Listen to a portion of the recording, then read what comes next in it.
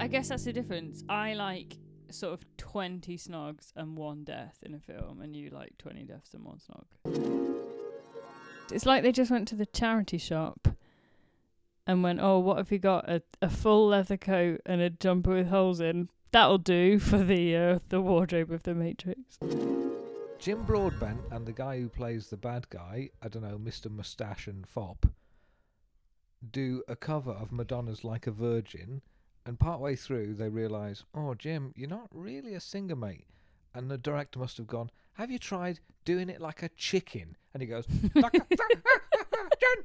And it's like, what the heck is this film?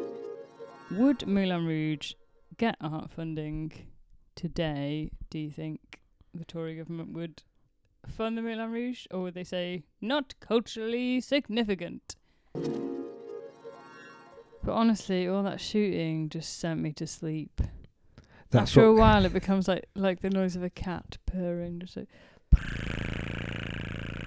machine guns and cats, quite similar. Essentially, they're the same thing.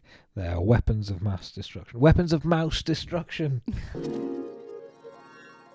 Highest grossing day for Titanic, February the 14th, 1998. Do you know what February the 14th is? Who's doing that on Valentine's Day? That is the grimmest Valentine's film.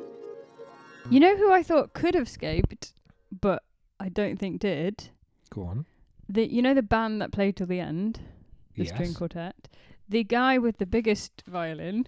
The biggest violin. The standing up violin is what it's called, my love. Yeah.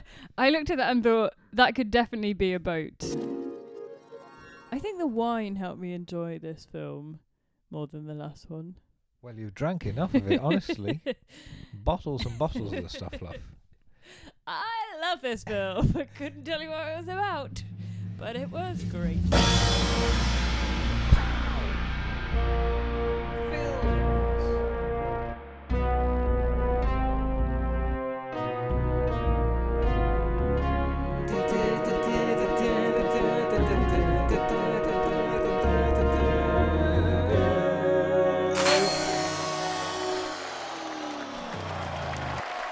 I wouldn't